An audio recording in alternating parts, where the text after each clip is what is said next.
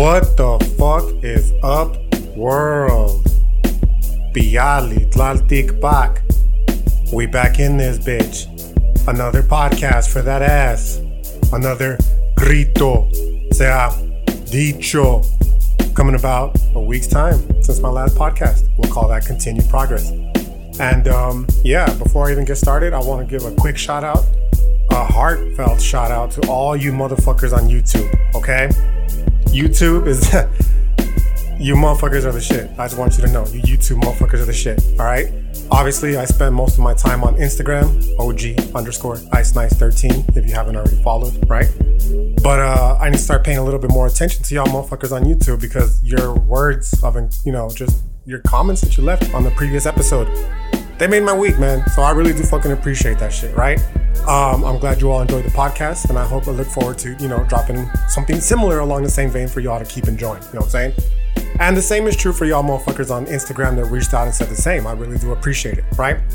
The conversations with the AI is something that I plan on doing, I had already planned on doing more so in the future. That's why I named it Divine Dialogues as opposed to just Divine Dialogue, right? So hopefully that's something that y'all would be interested in moving forward. I know I definitely am, specifically with just more of the practical implications of what AI will have in store for us as humanity, right? And it's actually, this episode is a little bit in line with the previous episode, because when I was dropping the previous episode, it's something that I've talked about like multiple times. For those of you all who have, been listening to this podcast long enough, some of the topics, they're going to be like, oh yeah, I've heard that shit before, right? But I've never really delved too deeply into it as to why, like the philosophical foundations as to why, and more specifically, my own personal acquaintance with this particular idea, and how it still to this day affects my view of just, I guess, reality. Realistically, it's a little more tempered, I guess you could say, because it's been, filtered through a more Nahuatl lens from when I first learned it, right? But it's still there. Right. And when we get to that part of the podcast, I'll be sure to point it out. So you'll be like, what the fuck is this food talking about? Right. I'll just tell you now. I'll tell you now quickly, and then I'll expand in detail when I get to that part of the episode. And it's the idea of how history works, or how time progression works. The notion that we have in the modern world is that we are pushed, again, to reiterate what I mentioned in the previous episode, that the past pushes the present into the future. But I'm not so sure that's necessarily the case. And it may very well be that we are being pulled into the future by some sort of force and entity that we're not even aware of, right? Kind of like moths that are attracted to a fluorescent light, if you will. And that's where the whole notion of the AI comes into play. Now, that particular idea was influenced by a dude that I'm going to talk about today by the name of Terence McKenna. And he's the one that he's the one that introduced me to that idea. But the reason why I say it's filtered now through a Nahuatl lens is because I don't believe it's a teleology. It's a teleology nonetheless, which is something that's the part that if you've listened to this podcast long enough, you'll be like, oh yeah, I've heard that shit before, right? But I've never really delved too deeply into it. So I'm going to get a little bit deeper into that today, but I'm focusing particularly on the McKenna shit, okay? But the reason why it's tempered now is because obviously the Nahuatl, they don't believe in teleologies. It's just a constant folding and unfolding of their own. You know what I'm saying? So there is no necessarily agentive force to that process, according to the Nahuatl. And it's funny because I went back and I listened to this fucking podcast, dog, that I'm going to give you the backstory of how that podcast and how it came to be, right? Here shortly. But I went back and listened to it recently in anticipation for this particular episode. And it just made me laugh, thinking like, well, of course I was attracted to this shit. Of course I was drawn to this shit. It's basically Nahuatl philosophy, but through a westernized lens, right? There's that famous saying, and my grandma always told me this shit. My abuelita always told me this shit. La sangre sabe. And she was talking about in this particular case, the first time I heard it, she was talking about kids who know who their parents are, even though their parents aren't around. You know what I mean? But she was also alluding to shit like ancestral knowledge. Like, we're not connected to, we don't have as much ancestral knowledge as perhaps people who are connected to their people still. Pero la sangre sabe. Okay. The blood knows, like memories, fears, traumas, all that kind of shit. It's joys, happiness, triumphs, it's all passed along in the blood. So when my abuelita would say, la sangre sabe, the blood knows, that's what she's referring to. You know what I mean? So in retrospect, as I was going back listening to this, I just couldn't help but laugh. I was like, damn, of course I was attracted to this shit. It literally resonated deeply within my fucking genetic coding. It was like, yeah, motherfucker, this is the shit right here. You know what I'm saying? But yeah, dog. So it's actually, This fucking podcast in particular came to me at a very interesting time in my life, yo. I was about 23 years old when I first discovered Terence McKenna. And it's notable for me particularly for one of two reasons. The first of which being is that it just happened to coincide in the midst of a massive existential crisis, bro. I was, your boy, surprise, surprise, was going through it, even at fucking 23 years old. You know what I'm saying? More so at 23 than now. Like, goddamn, dog. I was lost in the sauce back then, okay? I think about this shit all the time. You know, how I don't like to pat myself on the back. I'm not trying to gloat. I'm not trying to be, vainglorious and shit. But what I would suggest is that you should probably do the same to yourself too. We like to, be very hypercritical on ourselves. I say we, like very, introspective, deep thinkers, which if you're listening to this, I know you are, dog. I might have never met you, but you're not listening to this shit if you're just some fucking surface level person, because this ain't surface level shit. This goes deep as fuck. You know what I mean? So us introspective thinkers, we tend to be very hard on ourselves, like unreasonably so. And that's kind of where I was in this earlier time in my life. And it was basically like, what was happening is I had a crisis of meaning. It wasn't even an existential crisis anymore. I was just having more so a crisis of meaning. I had no meaning in my life, okay? This is long before I had discovered the fucking Nahuatl philosophy. This is long before I even considered, like, I kind of just always took it as a granted, like, oh yeah, we're indigenous. You know what I mean? But I never really, sat with what that fucking entailed. You know what I mean? And because of that, I didn't have any of the knowledge that could have potentially saved me then that I do now. So because of that, I have it now. And I'm just like, oh, okay. So whenever I'm going through it, I'm like, oh, it's a little bit easier to deal with. But back then, dog, I was for real struggling. Okay. And basically what happens is, I'm in my early 20s having this crisis of meaning, because at this time, my life was basically, even then, it was a culmination of just really bad choices, dog. I made a lot of really bad choices. Okay. And on top of that, the really bad choices that I made, I was still dealing with unresolved trauma. Literally that kind of shit never even registered into my mind. Like, you're traumatized, dog. Okay. That kind of shit never even registered into my mind until I was already in my 30s, homie. Right. But in retrospect, looking back, you were basically just surviving at that point. I wasn't living. I was just coping essentially with all this unresolved trauma. There's this really great Tool song. The song is called Push It, right? And a part of the song from the first time I heard it at like 16 years old was, and I trade it all for just a little peace of mind, right? Like that part, that shit resonated, dog. And there's another song by, Maynard James Keenan, the singer from Tool, by his other band, The Perfect Circle, that also really resonated with me. At a time, I actually wanted to get this shit tattooed on me, dog. This was in high school, right? And it's from the song Orestes, and it said, just one more medicated, peaceful moment. Because that was my life, dog. Basically, since fucking high school till like my 30s, bro, straight up. Like literally at 30. You know what I'm saying? Nah, it's being a little hyperbolic. Maybe around 30. I'm gonna be honest with you. Why bullshit, right? It was just me trying to deal with the symptoms of all this unresolved trauma through, drugs and alcohol, right? And in my earlier days, through women as well. You know what I'm saying? And this starts to culminate in my early 20s, by way of I was just tired of it, dog. Like, I was just tired of always feeling like something was wrong. Like, I don't feel right. I don't feel normal. I don't feel like peaceful. I don't feel anything, bro. I don't feel at ease. I'm consciously anxious. I'm constantly anxious. I'm constantly depressed. I have no meaning. I have no purpose. I don't know what the fuck I'm doing with my life. You know what I mean?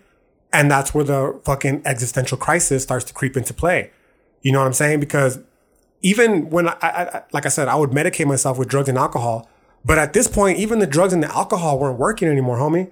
I would still, even when I was like drunk or stoned, I was like fucking in pain, like emotional pain. You know what I'm saying? And it got to the point, dog, where honestly, I started to consider what was the meaning, like what was the point of it all, And this is why I like to say shit. Like, it's very unfortunate that we don't have access to our ancestral knowledge earlier in life, because I know I'm not alone in this. You know what I mean? And the only answers that I had at this particular time were given to me by the reductive Western materialist lens, which basically, collapses, as I've mentioned plenty of times before, into that pit of nihilistic despair that tells us that there is no meaning. There is no purpose. We are fucking randomly thrown into this fucking meaningless universe. We are these tiny specks of dust floating around in a fucking barely noticeable planet on a fucking tiny little, in a tiny little galaxy, just drifting through aimless fucking empty space. And that anything that we do will ultimately be of no purpose because, the sun's going to explode and all that kind of bullshit, right? You're going to die and you'll be forgotten inevitably. So why bother? Like, that's the only answer that I had at the time, right?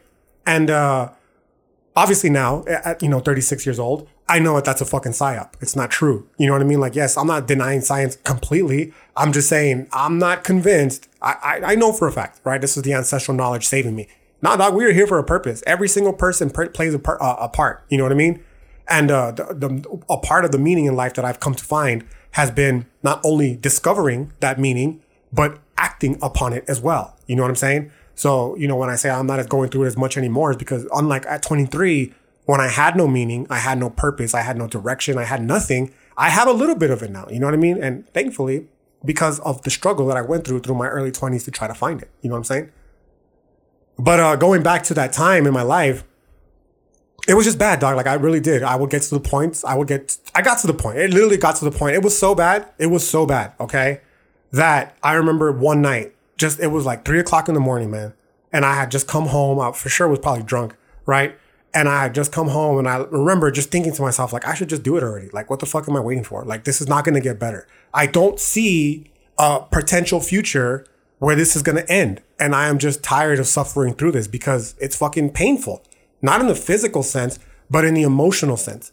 It's exhausting every day having to get up and prepare yourself mentally to, put on a front and prepare and pretend rather that everything is okay when deep down inside, you're just fucking waiting to collapse at any particular moment.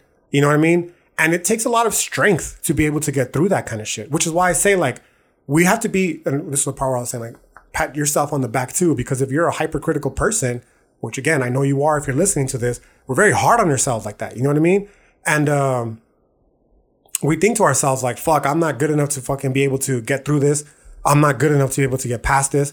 And it's not true. You are. We are. You know what I mean? It's not easy, but it's fucking possible.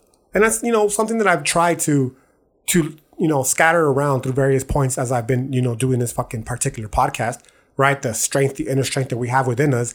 And this is where it comes from, that point of me coming to the realization. I remember, again, going back to the story, I had my hands like this because I was literally praying, dog, at the time. Again, this is before the decolonization. This is before any of that shit, dog. So the only knowledge that I had of how reality operated was the fucking Western dichotomy of Christianity and atheism. You know what I mean? And I never considered myself an atheist. I always have felt, within me, something greater than just humans. You know what I mean?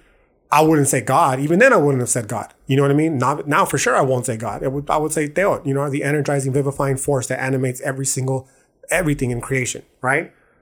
The ancestral Nahuatl shit. But at that time, I had none of that knowledge. You know what I mean? So I remember laying in my bed vividly, still to this day, and like just begging, just praying, literally praying, please, I don't want to do this. I don't want to fucking unalive myself if you haven't put the pieces together, right? I don't want to. I don't want to do that. But I can't. I just cannot continue to live like this anymore. I am fucking miserable. Despite the external facade, I am fucking literally dying on the inside. And it's just so much easier for me because I at the time, again, I didn't see, a potential way out of that. And the only way that I thought at the time was just ending it. And because again, I didn't see any way to potentially end the emotional torment that I was going through because of, just all the unresolved trauma that I endured, because of just what the circumstances I was born into, but B, and not fucking unimportantly, because of the fucking bad choices that I had made in life that led me to that point. A lot of which, by the way, were fucking fueled by drugs and alcohol. You know what I mean? So, yeah, dog, I remember just being vividly like there, just praying like, fuck, man, I don't want to do this. Please. Like, if you please just give me the strength. Just please give me the strength to get through this night. I just need to get through this night because it was really bad, right? That particular night was really bad. And I remember at that time, a very strange calm just fell over me. A calm that I hadn't felt in a long time, bro. A very, very long time. It had fallen over me like just everything's going to be okay, right? I don't know if it was, some sort of divine interference. I don't know if it was just me finally expressing and admitting to myself that I am not okay. That gave me the calm to be like, yeah, like you're on the right step. You're on the right track now, dog. That's a good step in the right direction, right? Relieving the pressure for myself that I felt to uphold this machismo fucking image, right? And finally admitting that, nah, fuck that. I'm fucking suffering right now. You know what I mean?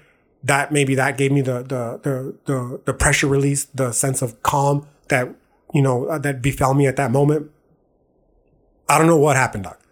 But whatever the case, I remember I was saying, I even said like, fuck man, please just give me the strength to get through this night. And I promise I'll start going to church. I'll devote my life to God. I'll do whatever it takes, just anything, you know what I mean? To just get me through this night because of how bad it was. I remember like, I'm getting really deep with you here, dog. I've always had guns, dog. And I remember just thinking to myself, like, you have a shotgun right there. Like, it's that easy, bro. You know what I mean? Like, all you got to do is go grab it and boom, that's it. It's over. All the pain, all the suffering, it's gone, right? But I didn't want to. I truly did not want to. Like, deep down within myself, I said, no, I don't want to do that. Like, there has to be a solution. I enjoy living. I'm just going through a very difficult time right now because, again, I have no meaning. I have no purpose. I have nothing, right? I'm lost. Everything that I've been told is going to make me happy in this Western world. I had it all. Even though I hadn't graduated college yet, I was already making pretty good money, right? I had a place to live. I had everything, dog. I had a loving family. I had everything. I had friends. I had my loving girlfriend already. You know what I mean? Like everything, dog. You know what I mean? And because of that, I still within myself was like, I can't, I don't want to do this. I want to live for them. I love life. You know what I mean? But again, I'm just having this really difficult time right now. And again, so I started praying and the fucking peace falls over me, dog. And I was like, fuck, finally. You know what I mean? A peace that the drugs and the alcohol never gave me. And I remember just falling asleep happy. Like, oh my God, this is so beautiful. I'm so like literally tears on my face, dog. Literally fucking crying tears. Thinking to myself like, thank you, God. Fucking thank you so much for giving me this moment of peace. No longer a medicated, peaceful moment, right? No longer in the need to feel like I need to trade it all for just a little peace of mind. Honest, genuine peace, dog. And by the way, I did fucking live up to my end of the bargain. I remember I even told my girlfriend, I brought my girlfriend with me and my grandma. I brought my grandma with me. I was like, Abuelita, I need you to come to church with me. And I knew she knew something was wrong because I've never wanted to go to church. Even when I was a fucking kid, I hated church, right? I had never wanted to go to church. So I know my grandma knew something was wrong when I asked her to come with me. And I did because I had fully intended to live through with my promise. Please give me this just get me through this night. I'm begging you, please just get me through this night. And I will devote my life to God, right? And I intended to go through with it because of how fucking powerful the moment was, right?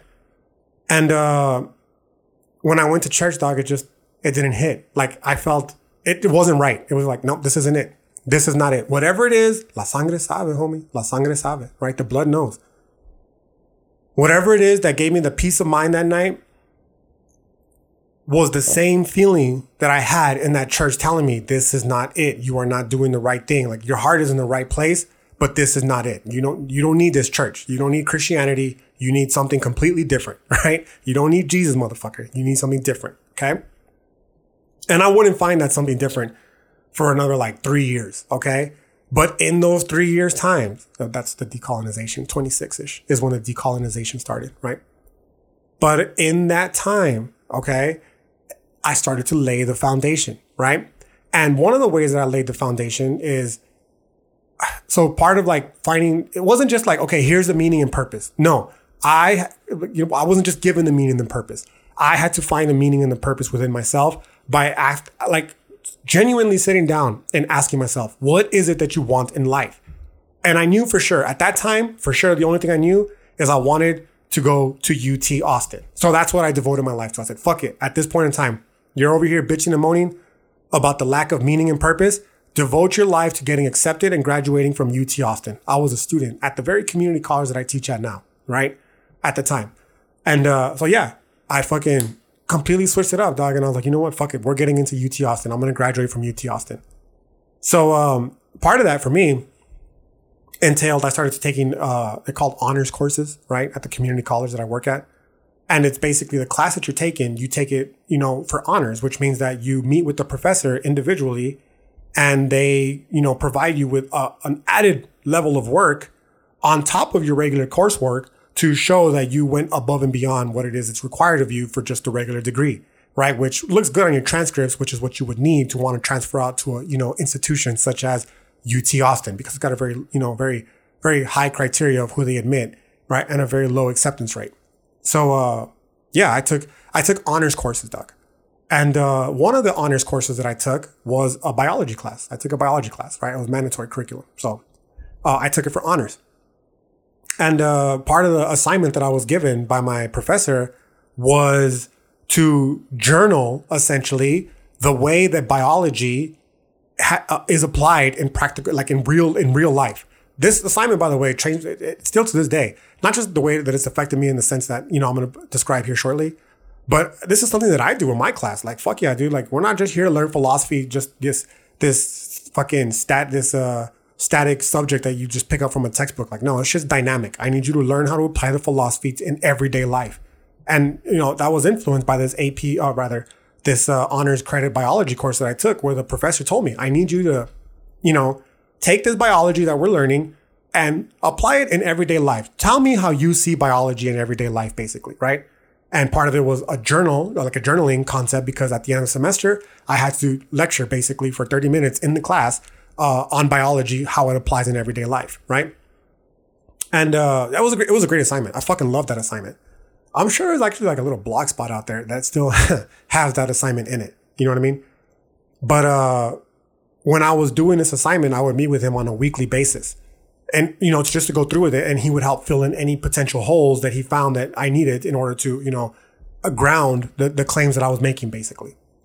And I remember one day, part of this existential crisis was, tying it back to the existential crisis in Terence McKenna, was just me struggling with how minuscule we are, how minuscule we're told that we are, at least, right? And one thing that never really sat right with me, it was thinking about how, even though we are small compared to, Jupiter maybe, we're still big in comparison to other things like ants, right?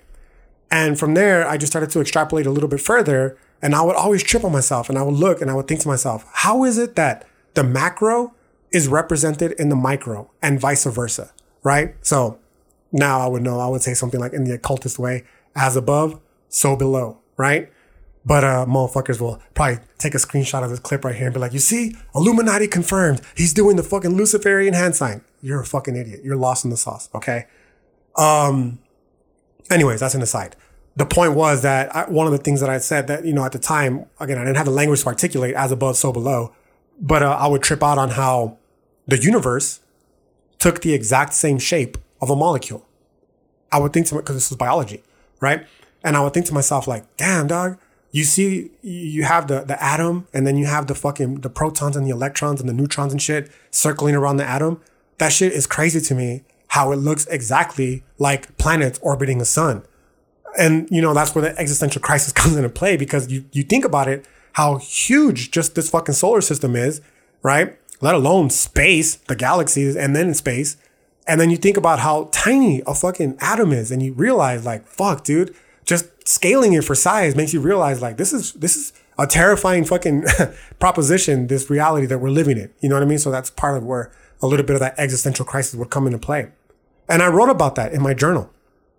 Like, it really trips me out that a solar system looks exactly like an atom, despite the fucking vast differences in scale of size. And one of the comments that my professor left me was, that's a very interesting insight. I think you should look into this guy by the name of Terence McKenna. You would probably enjoy him. And I was like, oh, okay, cool. And he directed me to a very particular episode, which I'm going to talk about briefly today. I say briefly because this episode, dog, like, fuck. For those of you who are interested, it's called What Science Forgot. That's the name of the episode on the Psychedelic Salon, the podcast, the Psychedelic Salon. It's episode 180, What Science Forgot, on the Psychedelic Salon. Okay. And, it's so dense that still to this day, I'll listen, like when I was listening to it and preparing this fucking, podcast, I was like, damn, dog, this shit, I'm still listening to this bitch 10 years later and realizing, fucking 13 years later, and realizing how much fucking I still am learning from it. Like, it's that dense. You know what I mean? This particular episode that I'm doing, I'm only going to do the first half of it. I have a whole ass other episode that I'm working on already on the second half alone. Just that one episode, right? But again, if you're interested, that's where I got the source material. What Science Forgot, episode 180 of the Psychedelic Salon, okay? And it was by fucking Terence McKenna. And he talks a little bit about this, right? So I guess by way of quick introduction, for those of you who don't know, Terence McKenna, right? He was an interesting dude, man. I think he was a very interesting dude, right? He was an ethnobotanist, right? And a psychonaut. It's the first time I ever heard the term psychonaut. Okay. Someone that takes drugs to explore inner space. Okay. But, he also was like an author who would like go around the country and lecture, right? About all kinds of shit, dog. But primarily he would lecture on fucking psychedelics and fucking plant-based entheogens, dog. Okay. And how they affected our everyday life still to this day, right? He would talk about how it affects everything from shamanic societies to, you know, modern language and fucking technology, dog. Everything, like all the ways that, you know, psychedelics have influenced us. And he's very famous.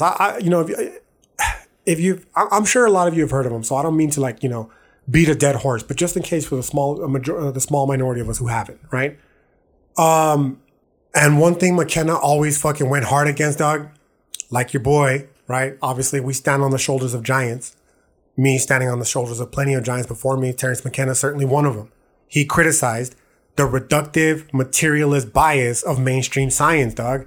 And he argued instead that what science had forgotten, that science had forgotten, hence the name of the episode, what science forgot, or had just completely ignored was the important spiritual and metaphysical dimensions of reality.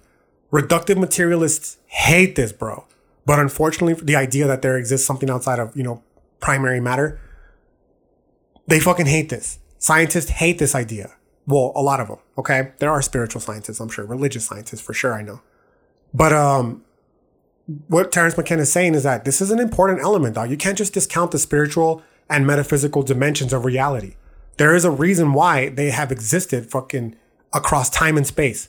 And that realistically, that it's basically a modern phenomenon, is what he's going to argue, in our current society where the two are somehow fucking pitted against one another, right? And what he tells us is that the scientific method, it's based on the assumption, again, of this mechanical, deterministic universe. And, you know, what happened is that it limited the ability to understand and explain certain aspects of reality, specifically consciousness, dog, but also the nature of time and, more importantly, the origins of the universe. He has this really great point in the podcast that I was, the lecture that I was, you know, mentioning, What Science Forgot, where he talks about how the biggest miracle in science is the Big Bang, because they start with the assumption that nothing comes from, that something comes from nothing.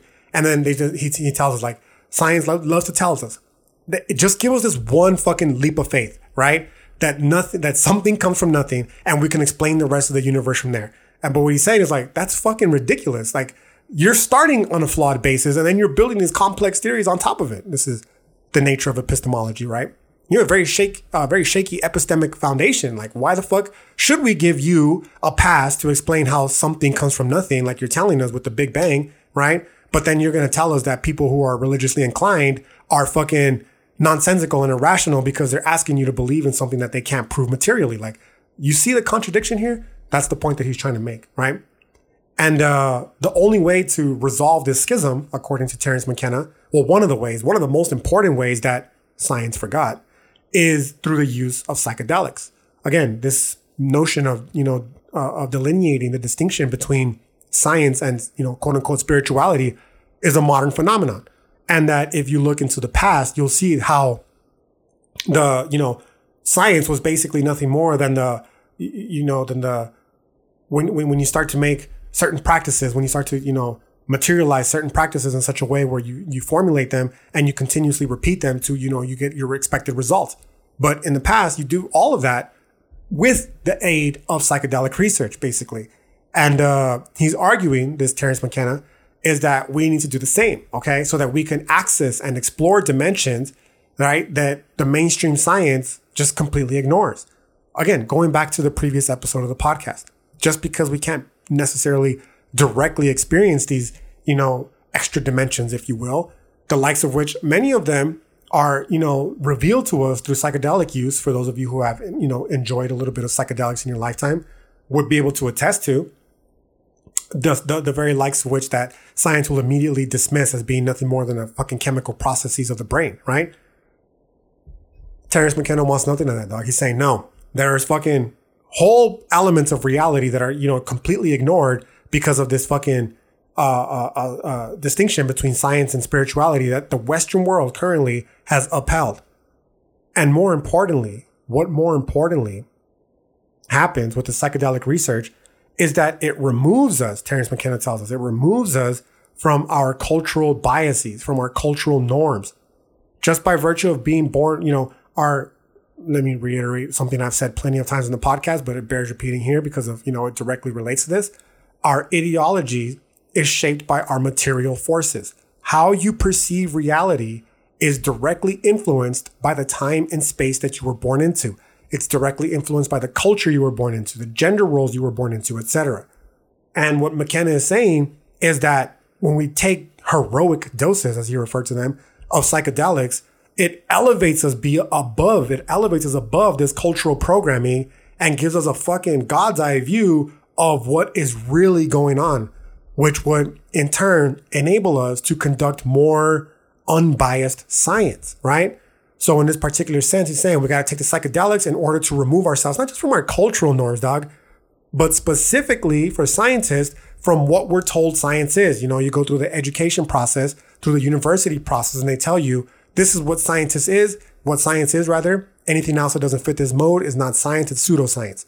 But in that pseudoscience, of course, is shit like spirituality. And if that's the way that's the ideological lens by which you're fucking, interfacing with reality with, then of course it's going to influence the way you do science, even as a scientist who is allegedly this fucking non-objective observer.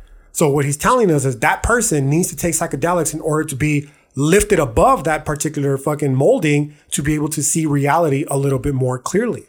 So that's kind of the basic gist of his idea when it comes to psychedelics and science. He believes that the psychedelics, they could help us achieve a more holistic and integrated understanding of reality, and that they could in turn be used as a tool for both personal and spiritual growth. This whole view on psychedelics for Terence McKenna, it helped lay the foundation for a lot of his, more prominent theories. Probably the more famous one, and it's because of Joe Rogan, honestly, is the stoned ape theory, dog, right? So basically what happens is Terence McKenna tells us that somewhere along the mushroom dotted plains of Africa, as he refers to it, we had these chimpanzees that started flipping fucking cow patties, basically cow shit, right? And this is why he argues that, the Muslims hold cows so sacredly. The Amanita muscaria mushroom, right? But what he says is that you have these very, these chimps, these prime low level chimps, right? Well, low level, but you know what I'm saying, right?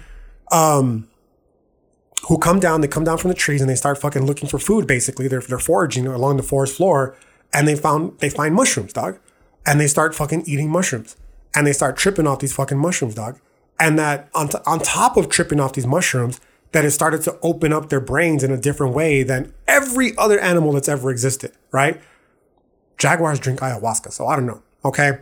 But the point is that he argues that the introduction of mushrooms into the fucking diets of these fucking chimps is what led to the development of the modern human brain. One of the reasons, right? There's a lot of contention about this theory in general. There's a lot of contention about how fucking humans became how we are today, so radically different from every other animal, right?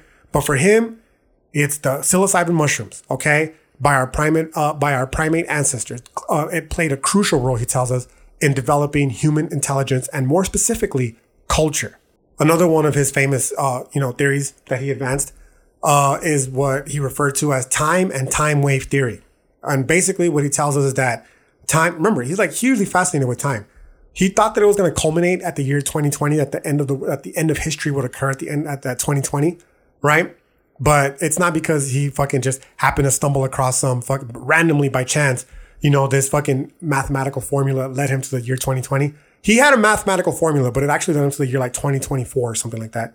But once he discovered the fucking the Maya calendar, he readjusted it to be 2022, which that right there, to be fair, should raise a lot of fucking red flags, because in science, that's not the kind of shit you want. You don't want to just be able to mold your theory to fucking be able to take in as many, competing ideas that, potentially challenge your theory. You want to harness your theory in such a way where it is so fucking airtight that you can make make a claim that is so likely, the likelihood of it succeeding is so fucking small that when it does succeed, it's like, holy shit, there's nothing I can do to fucking argue against this theory, because the likelihood of it succeeding was so fucking low, and this motherfucker nailed it with accuracy, right? And that's the exact opposite of what he's doing here. But whatever the case, what he refers to as time wave theory, basically it postulates that, time is not a linear progression, hence the importance of, history not working from the past and pushing the present into the future. He doesn't believe in that, right? He's got this time wave theory, which postulates, again, that time, it's not a linear progression. It's a fucking fractal waveform that moves through cycles of novelty and habit. Or basically, like Teot, dog, the generative and regenerative force of Teot. That's exactly what the fucking Nahuatl were telling us thousands of years ago, okay? Anyways, it's not a lecture on the Nahuatl, right? I'm just going to keep mentioning particular parts of how it relates throughout the episode. It's about Terence McKenna. And what he believes, dog, is that there are certain time waves, or specifically patterns in history, that correspond to the ebb and flow of novelty. And that we currently are approaching peak novelty, which again, or the end of history, which he told us would be in 2022 or 2012 rather. Okay. Now, this leads to another one of his more prominent theories, which is the archaic revival. And what he's telling us is that at the state of this peak novelty, right, what's going to happen is the world's going to be in a state of crisis, and that the solution to this crisis is going to be not looking forward anymore, but in a return to what he calls the archaic, or a re-embracing of traditional spiritual shamanic practices. That's what's going to save us, right? And he believed that the modern world had lost touch with its spiritual roots, and that the reconnection was the only thing that was going to be able to that's the only thing that was going to save humanity, right? It was necessary even for the survival of humanity. Which brings us to his ideas on the hyperreal. So basically what happens with the hyperreal is he believes that the modern world, it's become increasingly artificial and disconnected from reality. And that it's leading to a state of hyperreality, which is, that's a whole ass study in philosophy on its own. So I won't even bother getting too deeply into it. Okay. But the important part is that he feels as though we're losing the ability to distinguish between the real and the simulations of reality. And that this is dangerous in that it causes a lot of cognitive dissonance in people. And most importantly, it, causes us to have a less meaningful and less authentic existence, essentially, because we conflate what is truly real with what is hyper real. Social media is not real, dog. That's hyper reality. This right here, the loving embrace of you and your loved ones, that's fucking real. You know what I mean? The amazing fucking meal that you had, that's fucking real. The pictures of other people's fucking amazing meals, that's not real. You know what I mean? That's the hyper real. Which leads us to the cultural programming. Obviously, we're fucking being programmed by social media. And even though this motherfucker died in 2000, long before any social media platform had been fucking invented, he still nails it on the head by telling us that, we're imprisoned essentially in this fucking linear reductive thinking that, is cultivating in cultural programming. Like, we're programmed by this linear cultural thinking. And again, the psychedelics is the only way to break it. He's got this really famous quote where he tells us, culture is not your friend, dog. Culture is your enemy. Culture is this fucking tool that's been devised by this fucking linear reductive thinking to enforce the status quo. So, very deeply Heideggerian shit there, right? Anyways, probably the most important part of all this, just to, circle it, just to, refocus the conversation, is the idea of novelty, dog. And basically what novelty is like just complexity, okay? And what he's telling us, this McKenna character, is that nature itself builds on complexity, right? That history, the universe, has a natural tendency to build on complexity, a process that he called complexification. So what he means is that, the universe started after the Big Bang. We're going to assume that the Big Bang is correct, okay? And what he tells us is that it first started like in this fucking hot liquid plasma. And it was like that for billions of years. Okay. But slowly through time that this hot liquid plasma starts to fucking evolve. And it from a fucking single cell to complex life that we see today. It continues to evolve. It continues to complexify. And one of the defining features about this is that every step in complexification happens far rapidly than the previous one. It happens so much more faster than the previous one. So that's the point that I was making about with the artificial intelligence, where however long it took humans to create artificial intelligence will surpass that in a fucking day because of complexification, right? And this is what Terence McKenna is telling us. The universe, life in general, has a tendency to build on complexity or novelty, right? And what he's going to say is that this process is driven by the intrinsic nature of the universe and that it's a fundamental aspect of reality, okay? Now, this is hugely important, dog. This is hugely important, okay? Because he's basically given the universe an animated role in reality. So again, just like Teot, Unlike Teot, however, his universe is very agentive. It is working towards something, okay? Teot, not so much. It's unagentive. It's just unfolding and, it's doing its thing. Like, it has no fucking agency at all whatsoever. It's just unfold. It's creating and recreating and destroying. It is what it is. For McKenna, no, the universe has a very agentive process. And the process is complexification. It occurs over time. And every time it occurs, it leads to the emergence of new and more complex forms of organization and structure, right? We don't have this podcast without rudimentary biology. It is what it is, right?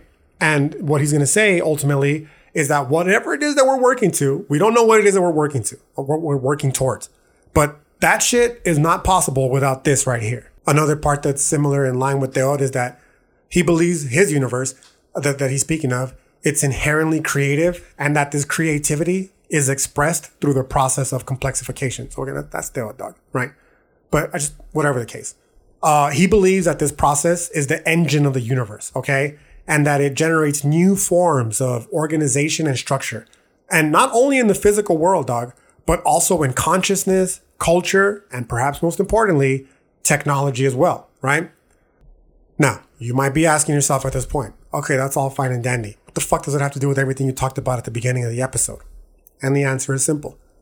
Long before my ancestral knowledge came through to save me and fucking from the pit of nihilistic despair, there was Terence McKenna, dog. The nihilism was debunked with this fucking podcast, episode 180 of the Psychedelic Salon, What Science Forgot, okay? Why? Because all these views on the complexification of reality basically elevate humans to this very important role. He speaks on it, dog, where he talks about how in the Western world, we're reduced to nothingness. But what he's saying, and this is 1,000,000,000% in line with exactly what it is that the Nahuatl said, just thousands of years before him, okay, is that, no, humans are actually very important to the unfolding of reality, okay? For the Nahuatl, they'll say Teot. For him, he'll say the universe, okay? We're not just these bystanders watching shit unfold. Like, we know for a fact that what we're doing is actively fucking affecting reality, okay? Now, for the Nahuatl, like, it's not going to work towards some predetermined goal because there's no teleologies.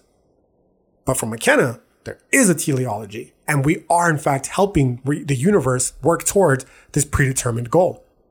He's got this really great quote, Doug. And if you listen to that episode, you'll hear it. He says that we are not fucking spectators to a drama we didn't write that we shouldn't expect to understand and that we cannot influence. Like, we're not spectators to that. He tells us that if, in fact, novelty is the name of the game, if complexification and preservation specifically of novelty is what the universe is striving for, then this puts humans at the front seat in his view, okay? We're players in the cosmic drama. We're in this bitch. You know what I mean? We're fucking just as important as the sun is. We're just as fucking relevant as the fucking galaxy is. Like, we are that important. And again, that's where you get the size and scaling. Like, just because we're the size of humans and there's far larger things out there in existence doesn't mean that we're fucking inconsequential. Like, we play an active role in this bitch, dog. That's fucking Nahuatl shit right there. You know what I mean? Like, you can't have the whole without the particular parts, dog. In fact, the fucking whole is made of the particular parts and vice versa. Okay? Nahuatl shit. Terence McKenna, he tells us, yes, we are players in the cosmic drama. We are the pinnacle of complexification in the animal world. Okay? Now, this alone is, again, it's a huge ass insight, dog. This fucking how we differ from, the animals. And this is a part that I told you that I'm working on a whole ass episode to focus specifically on. Okay? But for now, I'm just going to summate it simply by saying that this is, again, exactly what the Nahuatl thought. We're not fucking nothingness, dog. We're not fucking just tiny specks of dust with no meaning and purpose. Every single fucking person on this planet has a role to play. Guess what? Yes, some of us are born to be fucking, I hate to fucking say it this way, dog, but Bill Clinton and company, they have a purpose too, right? They are the dynamic they are our dynamic pair. I say our because I fashion myself against people like that. You know what I mean? But the truth is, without people like that, what purpose do I have? Right? And this is a very reductive way of stating it, but I've talked about it before in previous episodes of the podcast.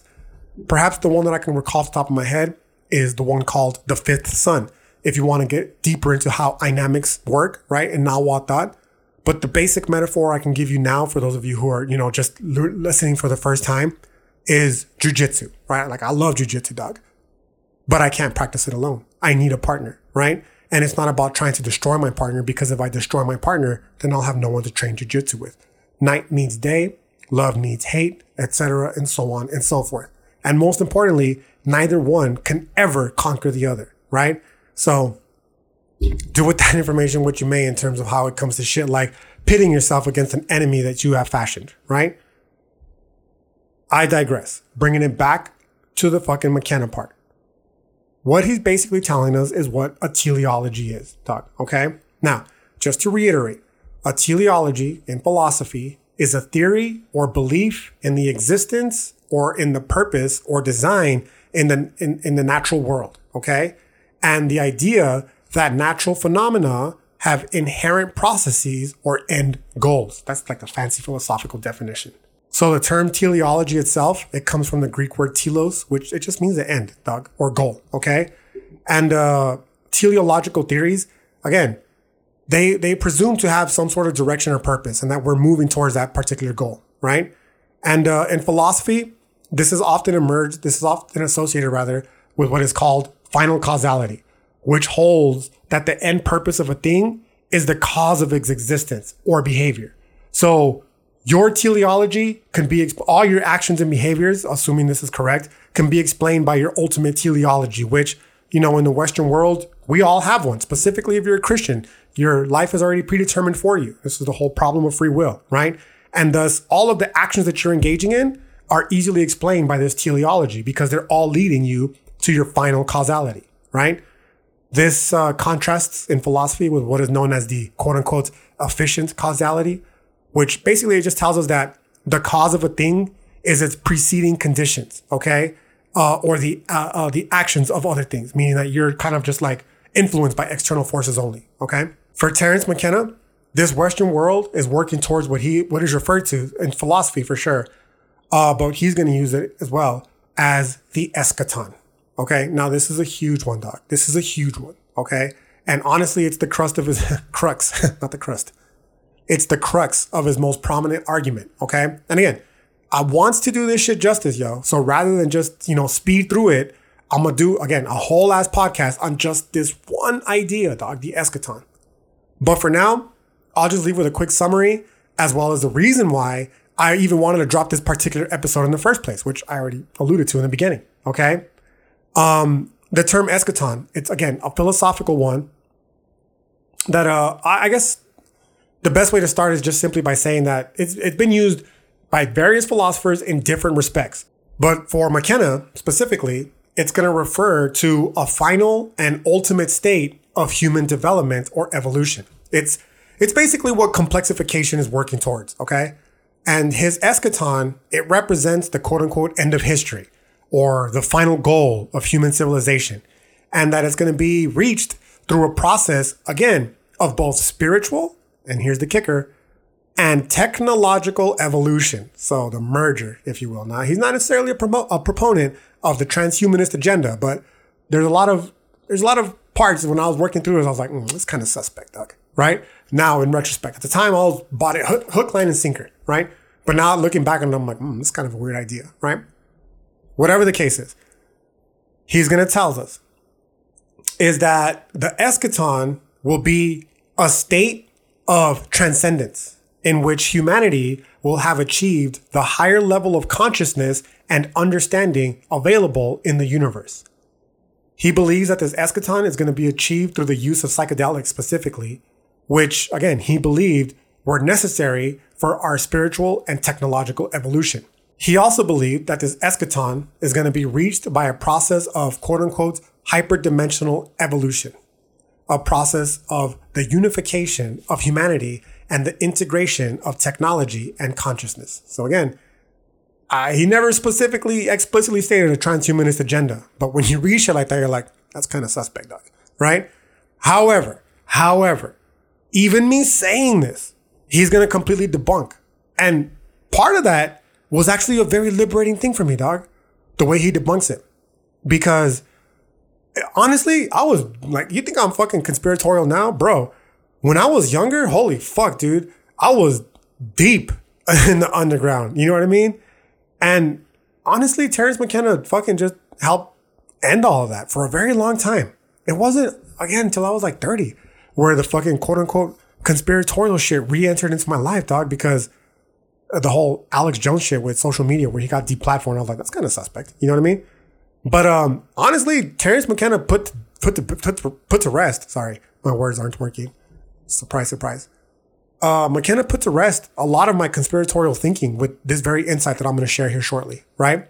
So when I sit here and I say, that's kind of suspect, right? He's going to turn around and say, it's only suspect if you think, if you think someone is in control of what's going on. It's only suspect if you think humans can fucking control something as large as the universe. Yes, we are important, but the universe is fucking acting through us, not the other way around, right?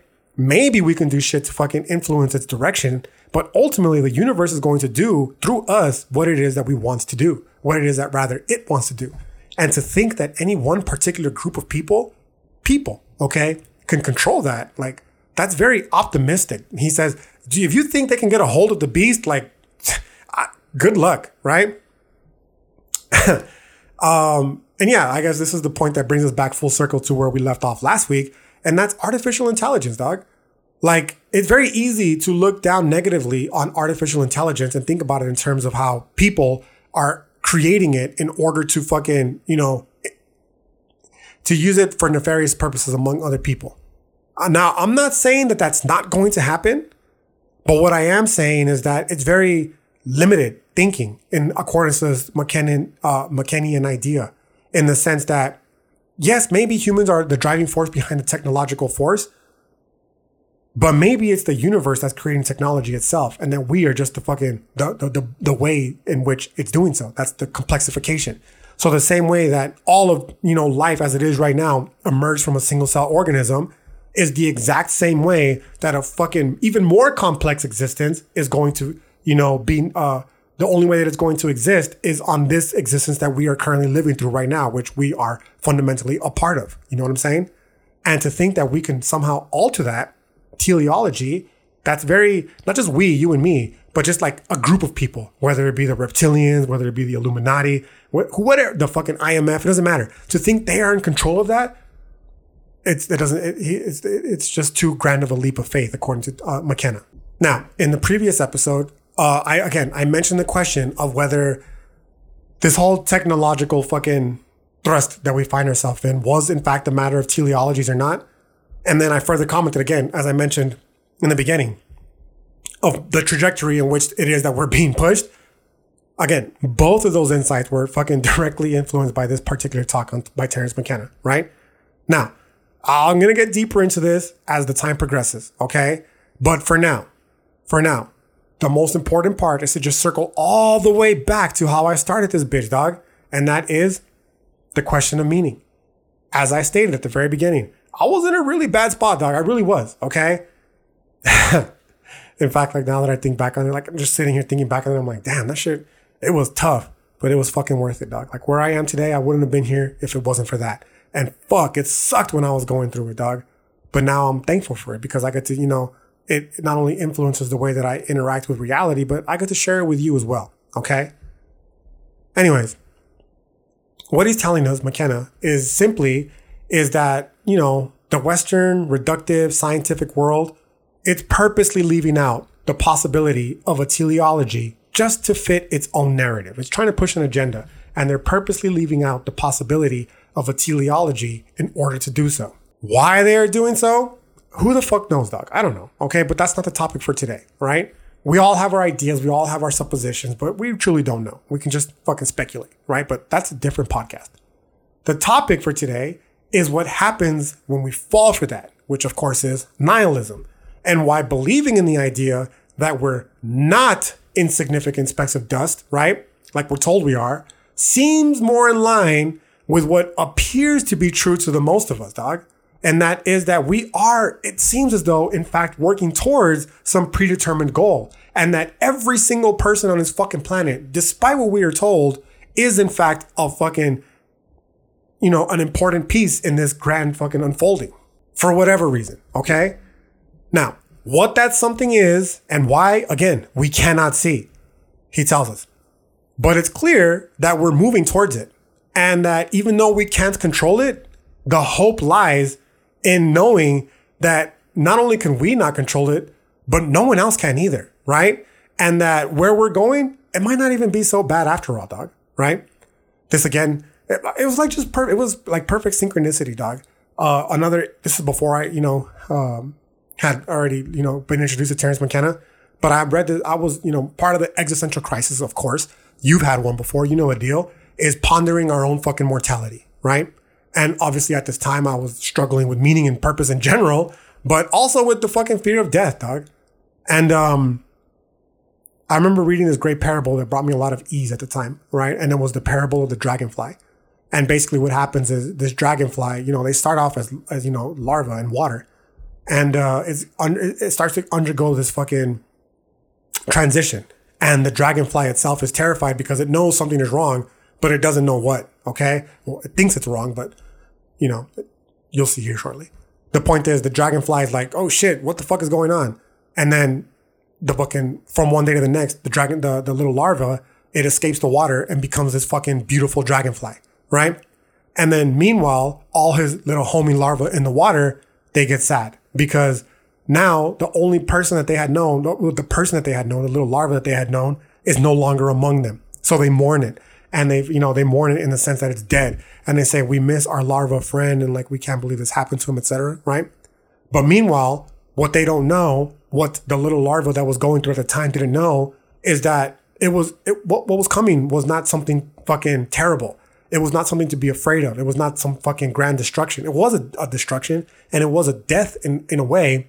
But realistically, what it was a rebirth to a complete different existence, a more beautiful existence, if you will, even. It went from being a larva in water to a beautiful fluorescent dragonfly, right? And, when I was reading this, when I was listening to this lecture, I was like, oh shit, that's the same fucking story here, dog. In the sense that, yeah, on an individual level, again, scaling it down to size, on an individual level, like I was having a crisis of meaning and purpose, right? The fear of death and all that kind of shit. But also on a grand level, like all of humanity, we're so afraid of what the fuck is going to happen. We're so afraid of what it is that we're working towards. And for all we know, it may very well be, in both instances, a grand, beautiful, liberating fucking future. We don't know. No one knows, okay? No one, furthermore, is in control of it. There is no one person or entity group that is fucking directing us towards this. Like, we don't know what we're driving towards, right? We know we're going there, but, there's no need to be afraid of it. You just got to sit back and let the good times roll, homie, right?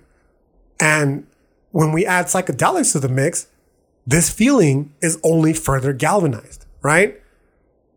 For those of y'all, again, who have fucking done, you're not going to find this in scientific, well, maybe you might find this in scientific literature, right? But even if it's not, like, how much testimony is necessary for stories to no longer become anecdotal, right? Like, how many people got to repeat the same story in order for the fucking Western scientists to be like, okay, maybe there's more to this. We should look into this, right? But what I'm saying is, like, if you've not done psychedelics, for those of us who have, right, or for those of us who have spoken to people who have, you'll know that a common theme is, despite after, for at least, any initial potential horror that might exist for some, right? When you first take psychedelics, it could be pretty fucking horrifying, especially if you're unfamiliar with what you're doing and you're not taking in the right set and setting, right? With people who know what the fuck is going on. It could be pretty fucking horrifying at first, right? So after that initial first wave, okay, well, for some people, it never fades away, right?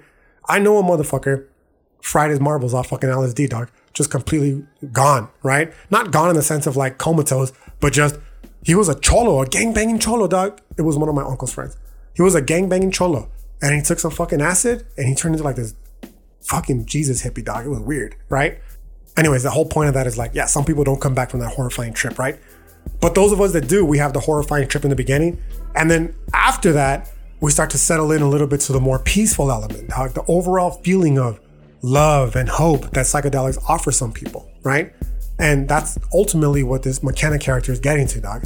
He's trying to tell us, like, stop trying to control everything, yo, including our inevitable demise. Because no one can for sure, no one can control anything. We're all living through the fucking process of complexification. The universe is fucking doing its thing, and we're just going along for the ride. Like, yes, we play a role in this, but it's not because through individual people, it's through the universe acting through us. Very Hegelian in nature. You know what I'm saying? The central point being is though, like, don't be afraid, homie. It's just a ride, right? The famous Bill Hicks bit. Whatever it is that we're living in, whatever the fuck this reality is, okay? Whatever this experience is, it's immensely greater than any one human or institution, okay? And it is going to do as it does. So the best that we can do is just fucking enjoy the ride. Yes, it can fucking potentially be terrifying in some instances. He tells us, McKenna, that history is a runaway freight train on a dark and stormy night with a rear view mirror.